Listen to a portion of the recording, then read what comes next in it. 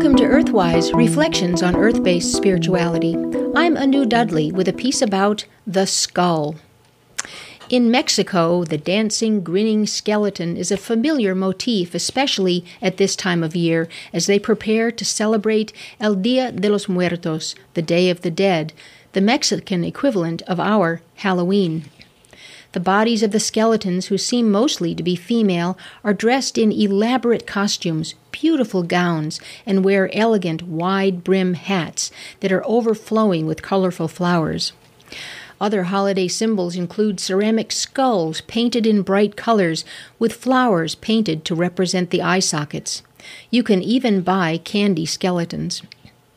Mexico's light-hearted and playful representation of the dead is in sharp contrast to our own images, which feature threatening skeletons and menacing skulls with bared teeth and flaming eyes, poised to terrify or worse. As I look around at all the Halloween decorations at this time of year, I feel drawn to reflect on the fundamental differences these two representations of the dead, and especially of the various meanings of the skull. The skull is the bony framework of the head of animals with backbones. It contains and protects the brain, as well as important sense organs like the eyes and ears and nose and mouth. Thus, the skull has, since earliest times, been associated with our sensual and intellectual awareness, and seems to have represented our capacity for perceiving and interacting with life. We have evidence of skull cults from very early prehistoric sites, indicating a veneration of the dead. Skulls appear to have been treated with special care. For example, in a certain Scottish ceremonial site, tidy rows of skulls were meticulously positioned along passages of underground chambers.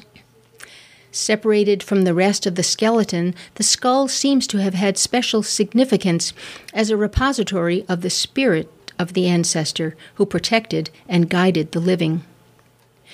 While the modern world sees the skull as an emblem of the mortality of humans and the finality of death, our ancestors saw the skull as a symbol of the continuity of life.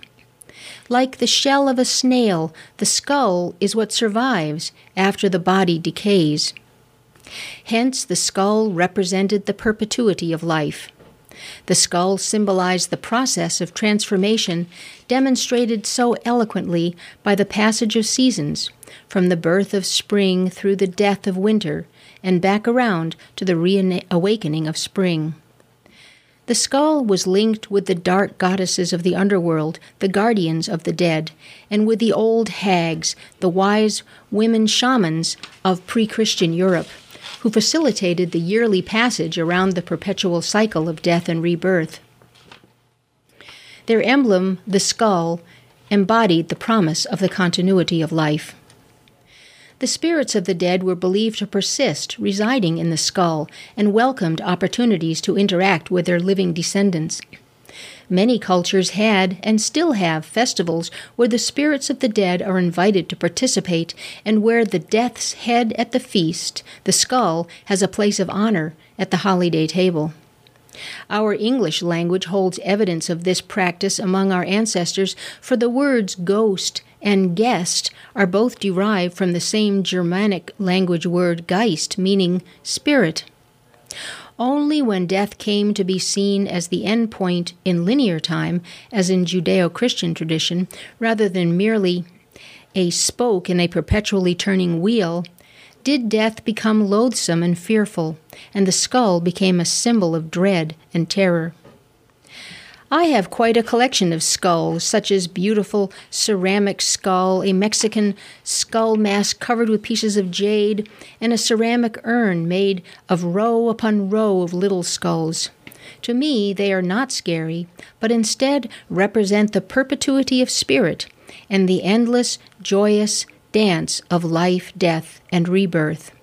Happy Halloween. Blessed be.